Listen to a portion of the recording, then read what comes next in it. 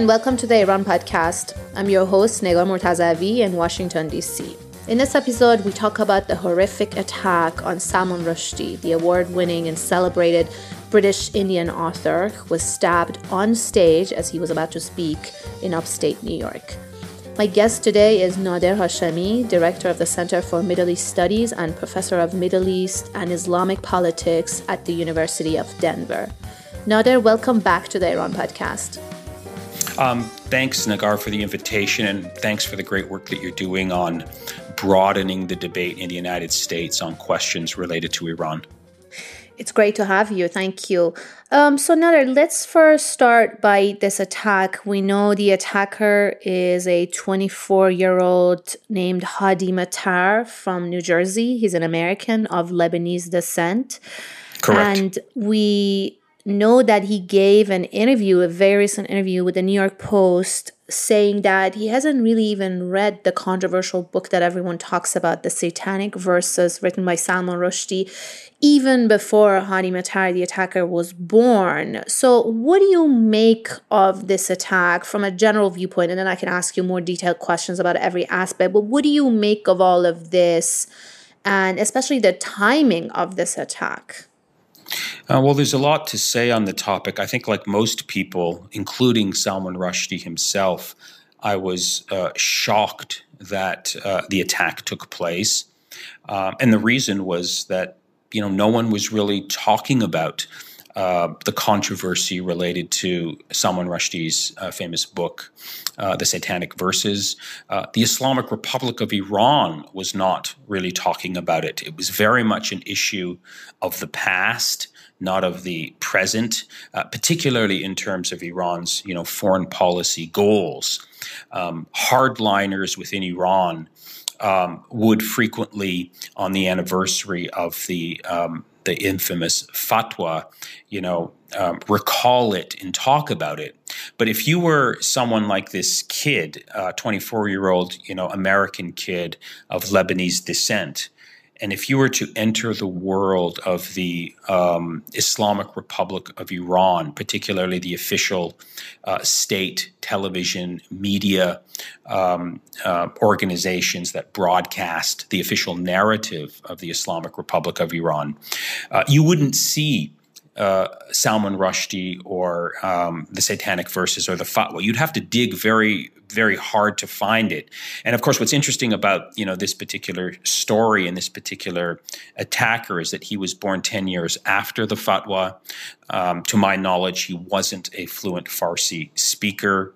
But for some reason, he decided to carry out this act of violence, which raises, a lot of questions as to why now, what the motive is, et cetera. And so we can talk about some of that.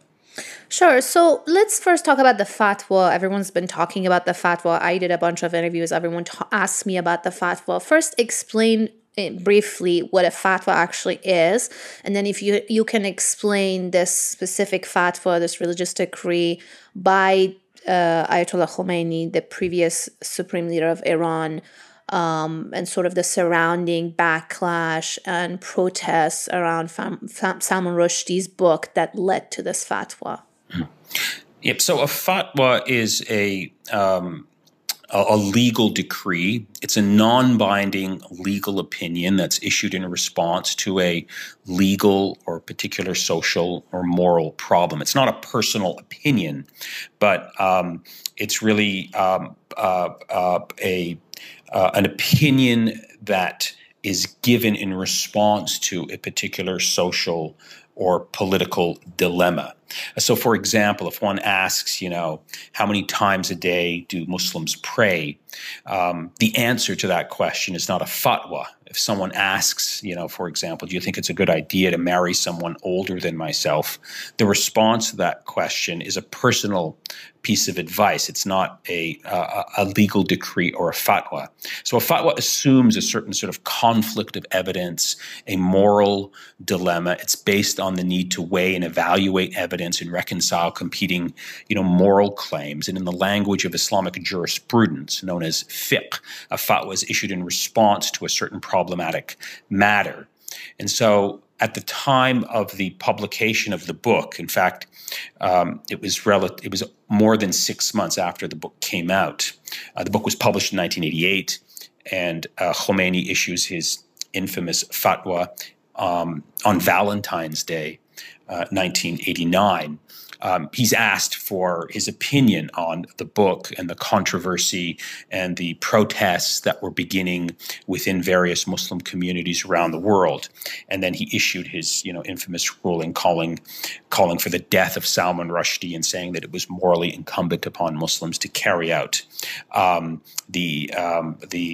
death sentence against him because he had allegedly blasphemed the Prophet Muhammad, and that was the appropriate, Muslim response. So, of course, this elevated the controversy onto the global stage, and it did it for several reasons, not because of the act of violence, but because of the figure of Khomeini himself. Not only was he a prominent Islamic religious leader, earning the title Ayatollah, suggesting that he was a very highly ranked religious leader, but of course, when he issued the fatwa, he was also the head of state of a major Islamic country and regional power in the Middle East, thus clearly suggesting that this was now state policy to carry out a death sentence against Salman Rushdie, and that the Islamic Republic was now going to use its state resources to implement the fatwa. So this produced a huge global crisis at the time,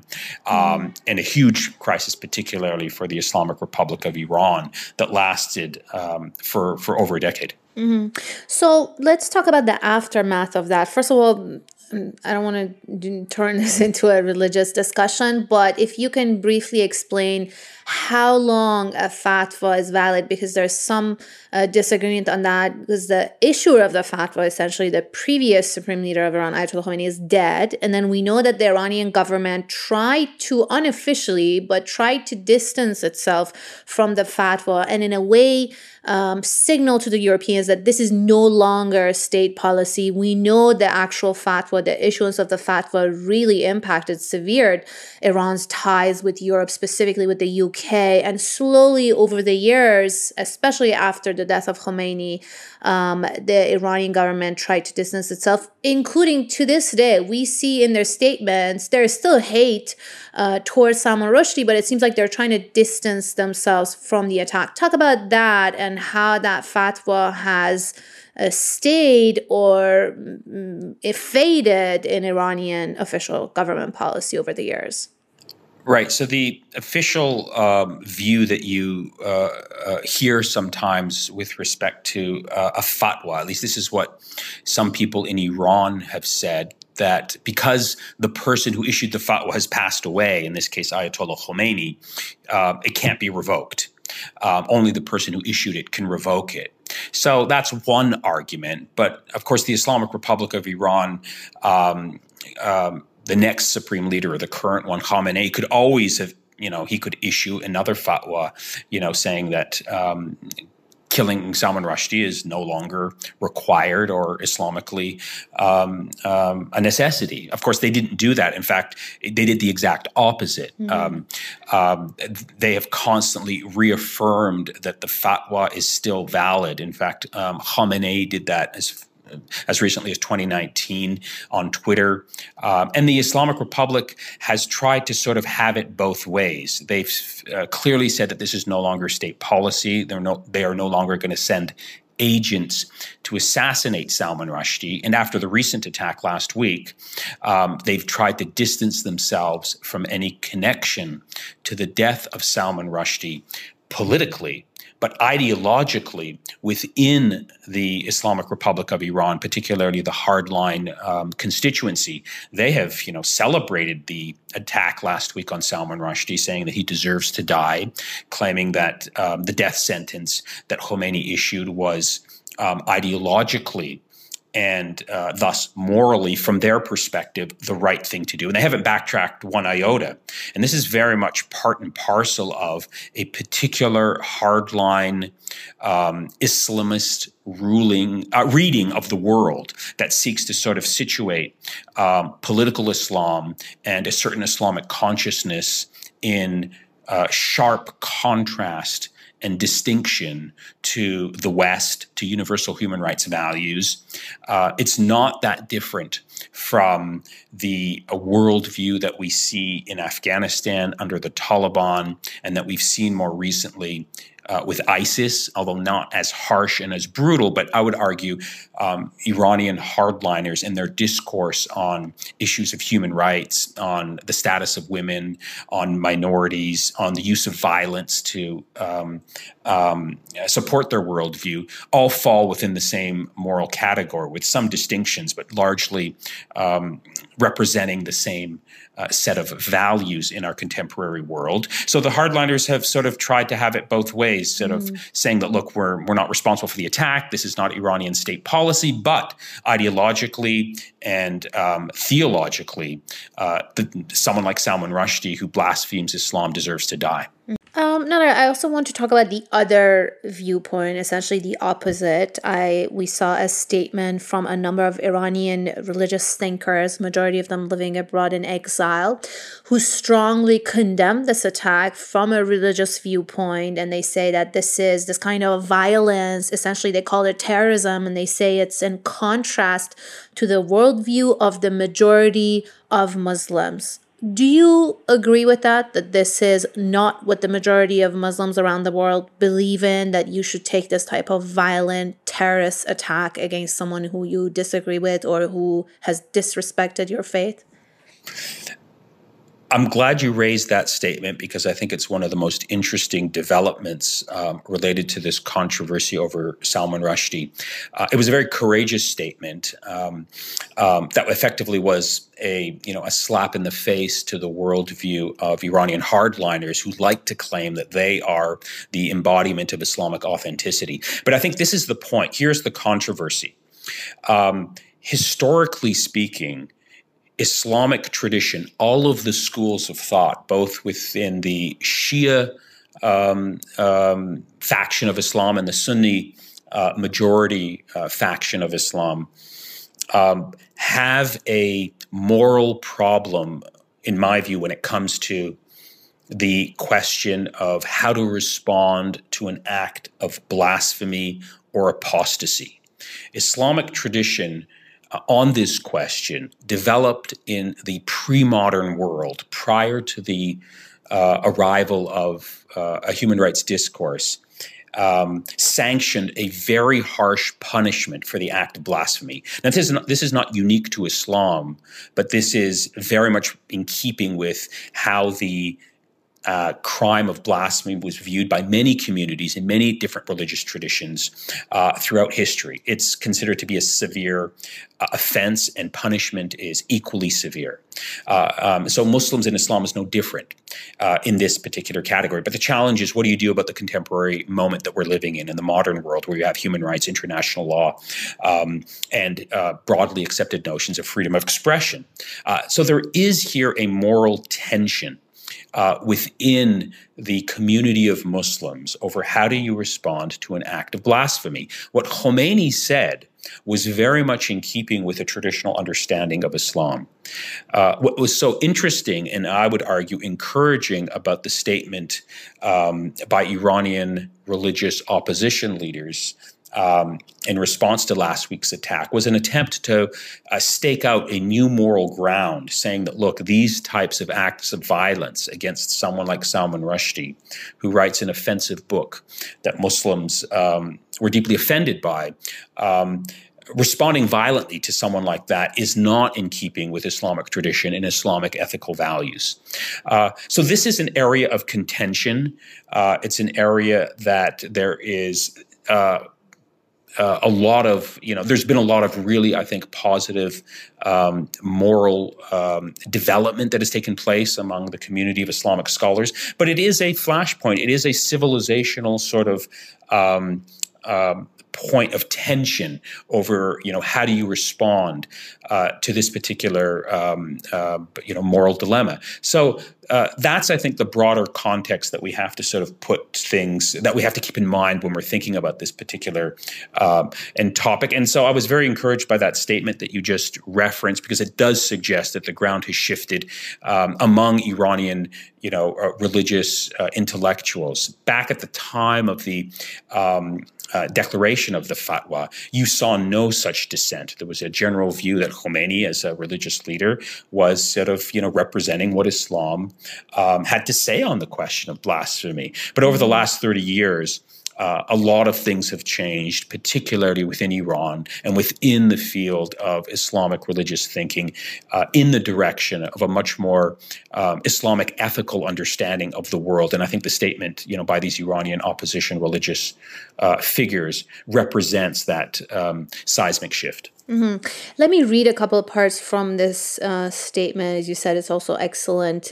They say that they believe the vast majority of experts in Islamic studies have been decisively rejecting what they call a confused and polluted image of Islam. And now they're saying they're arguing against it based on rational rules, verses of the Quran, and credible Islamic sources. And then at the end, they say that we stand with the victims of terror and condemn it and condemn authoritarian states who support Islamic terrorism, essentially what they're calling Islamic terrorism. I want to ask you about that, Islamic terrorism, and also part of the bigger context of the global radicalization pattern. Do you see a pattern in this, how a young man, a 24-year-old, is essentially radicalized and arrives at a point at this place when where he tries to commit a murder, as these scholars are calling it, an act of terrorism? I even see similarities with not just Islamic terrorist acts, with that attack in Norway by the Norwegian white supremacist Anders Breivik. There was an attack in Christchurch, New Zealand. What do you see, if you do, as far as similarities? And explain how this pattern develops and essentially a person arrives at this radicalized and very dangerous place. There's something about youth, young people in their late teens and early 20s, living in our contemporary world, that often leads to radicalization. This can happen within the community of Muslims. It can happen in the West. It can happen within all of the major world religions.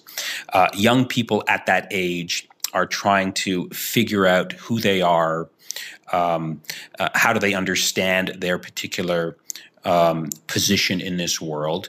And in the age of social media, one thing that we see in all of the cases that you mentioned is social media radicalizing young people toward acts of violence. That's the case in the ISIS phenomenon, which, we were dealing with roughly 6 to 7 years ago. It was a key factor. It's in the factor of, the attackers in Norway and the attacker against the mosques in Christchurch, New Zealand. And it's also the case, as we're now seeing in the case of Hadi Matar, the 24-year-old, kid who was responsible for the attack on Salman Rushdie. The reports that we have so far is we have a kid who comes from a broken home, wasn't particularly interested in religion until he goes back one summer to Lebanon and comes back changed. He spends a lot of time watching video games in his mom's basement. He doesn't have particular direction in life. And then he becomes, radicalized, based on in the case of Hadi Matar, based on a visit to southern Lebanon, where there is, a strong influence of Iran's revolutionary, worldview in those villages and towns in southern Lebanon. What we know is that his social media page was inundated with images of Iranian leaders, of Qasem Soleimani, of Hassan Nasrallah. And so it fits a particular pattern. In fact, when I heard the story of the attacker, it immediately reminded me of the radicalization process of these young Muslim kids living in Europe and in North America who left their homes to go and join ISIS for reasons that are almost identical to what I'm just describing and to what has happened to this young kid in New Jersey who attacked Salman Rushdie. So I think that's the broader sort of phenomenon that's taking place. And the key theme, I think, that unites all of these stories is social media radicalization.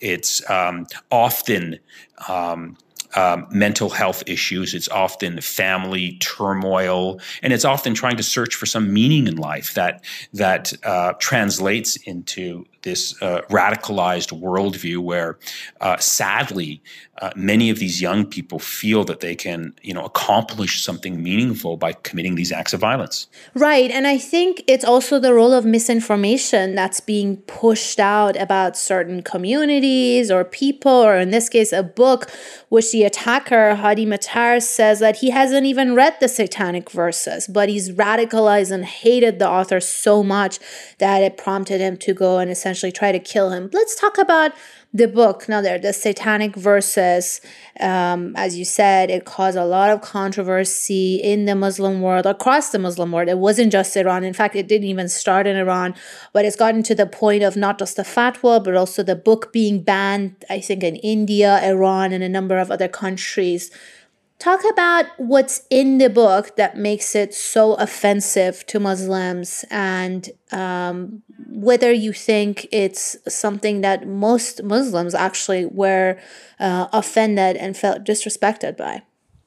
Well, if you read the book, clearly there are depictions and characterizations of sacred figures that Muslims hold very close to their heart, that are foundational to their identity, that are mocked and depicted in very problematic ways. So, for example, Salman Rushdie portrays the Prophet of Islam, the Prophet Muhammad, as a brothel keeper, and suggests in the book that his wives were effectively prostitutes. The sacred beliefs of Muslims are mocked and ridiculed throughout the book. The very title of the book, the Satanic Verses, suggests that the Quran itself is the work of the devil, not the word of God, as most Muslims believe, based on a very old controversy in Islamic revelation that suggests that the Prophet Muhammad wasn't able to distinguish between authentic revelation from God and the inspiration from the devil, who allegedly had intervened during the time of revelation. And also, within the book, if you read it, Salman Rushdie, that is, gives the Prophet Muhammad the name which Rushdie himself describes as a synonym for the devil. The word is mahund. And so these are this is within the context of the book. Of course, he's using literary creativity and literary, license here to tell his story, which is perfectly within his right as an author to do so. But when you mock the sacred symbols of any community, you're bound to offend them. And that's, I think, at the core of the controversy here. But of course, there's the history of a very negative and long legacy of Western portrayal and depictions of Islam and the Prophet Muhammad, in particular within Western literature, that forms a particular, backdrop to the story. Now, most Muslims don't know this unless they've actually studied it.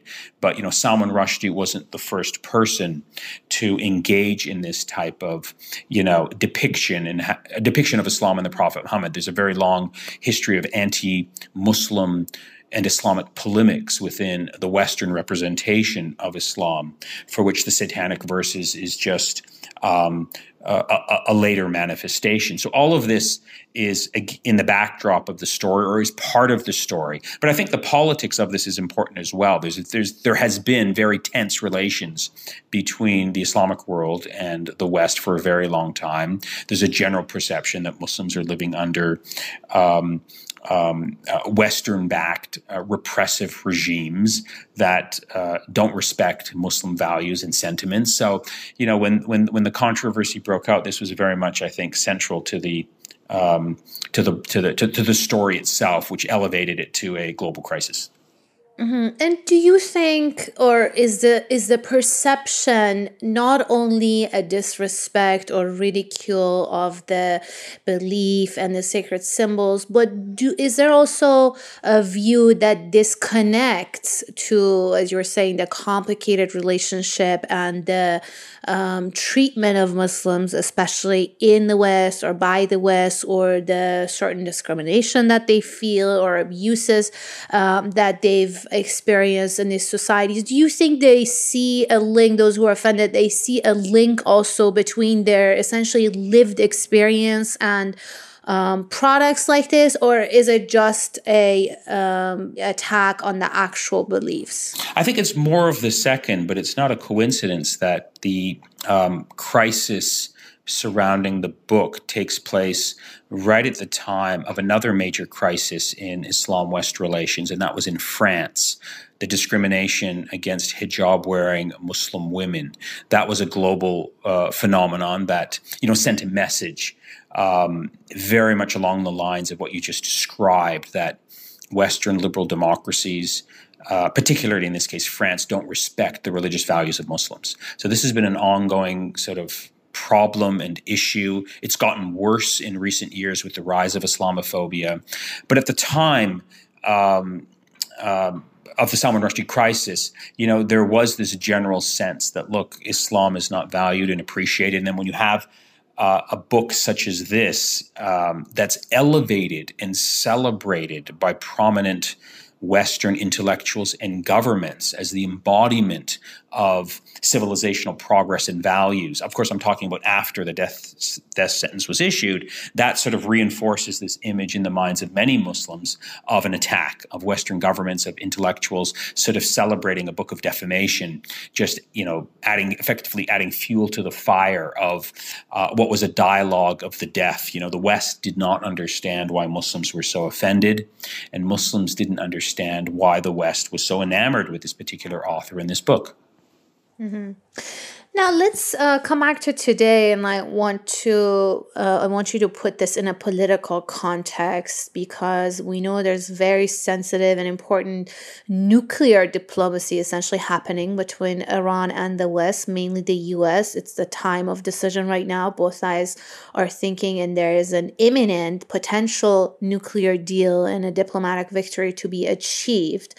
And in the backdrop of that this attack happens, again, we still don't know if and how this attacker was related or connected to Iran. But do you think this incident, and there's also a similar incident, an alleged assassination plot against John Bolton, the former national security advisor, and also the U.S. Law enforcement basically saying that the Iranian government is actively trying to go after former Trump officials, President Trump himself, Secretary of State Pompeo, as a retaliation for the assassination of the Iranian general Qasem Soleimani. So putting all of this in the backdrop of the nuclear negotiations and the Salman Rushdie attack, do you think this is going to impact the diplomatic process and the potential achievement, and how it's essentially going to shape the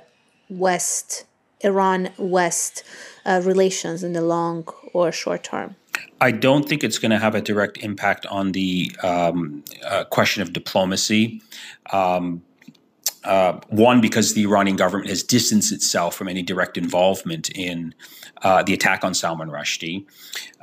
What it will do is reinforce this already, negative image of the Islamic Republic of Iran within the West. So I think that's probably going to be the biggest impact. It reminds everyone of a situation and of a religious decree, a fatwa that many people had forgotten.